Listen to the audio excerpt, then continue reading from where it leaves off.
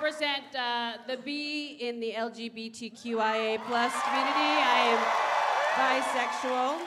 The B stands for bisexual. It also stands for believe, bitch, believe. We're real, we're here, we're also queer. I started off full lesbian, 100% dyke, in the 80s, which was dangerous. I mean, it's dangerous now to be gay with all the crazy anti-gay shit happening, everything. But, you know, whenever I look at Marjorie Taylor Greene, she has such dyke face.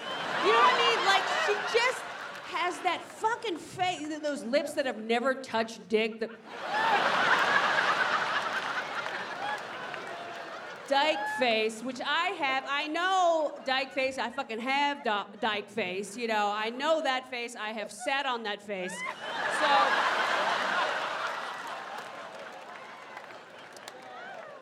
but in the 80s, I was a straight up dyke, and it was different then. I mean, we didn't have Queer Eye.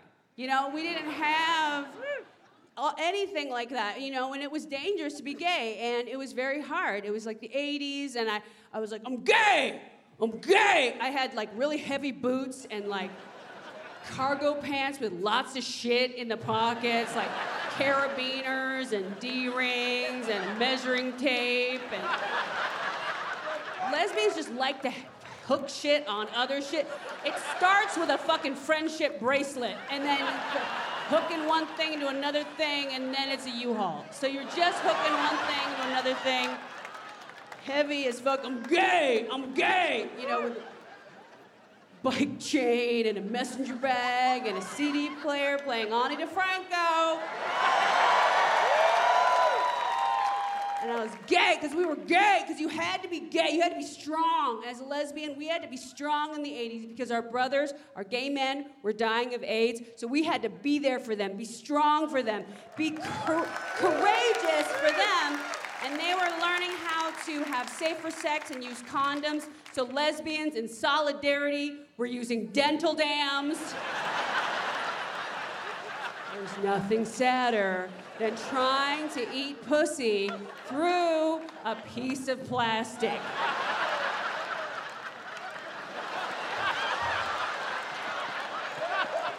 Just trying to gum that pussy through.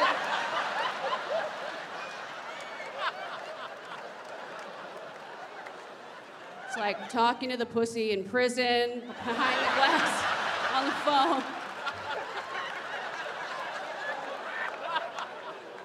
It was dangerous to be gay. I got gay bashed. I was gay bashed on a date with a woman who didn't like me. That is bullshit.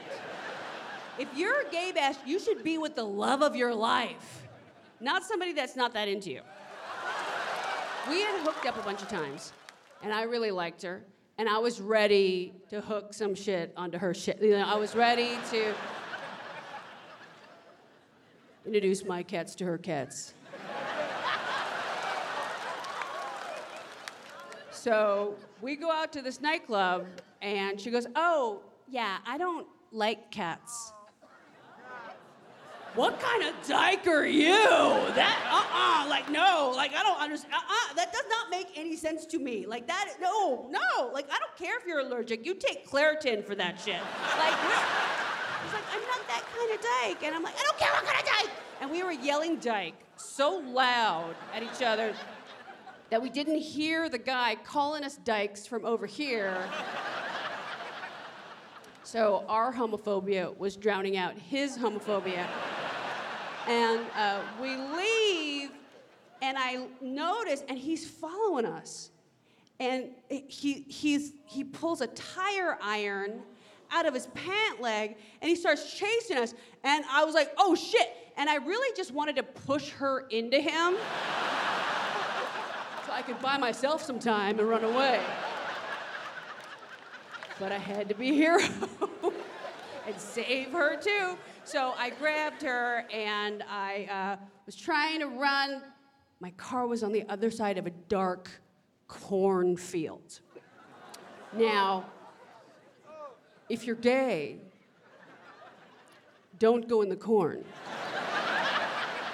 It's very dangerous for gay people. We don't fuck with corn. It's dark. There's children in there.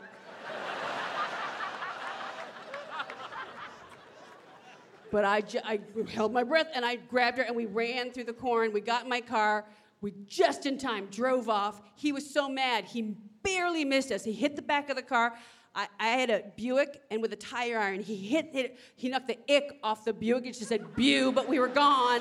And I was living my Tracy Chapman fantasy. I'm like, she should have really eaten my asshole at the farmer's market for that. I mean...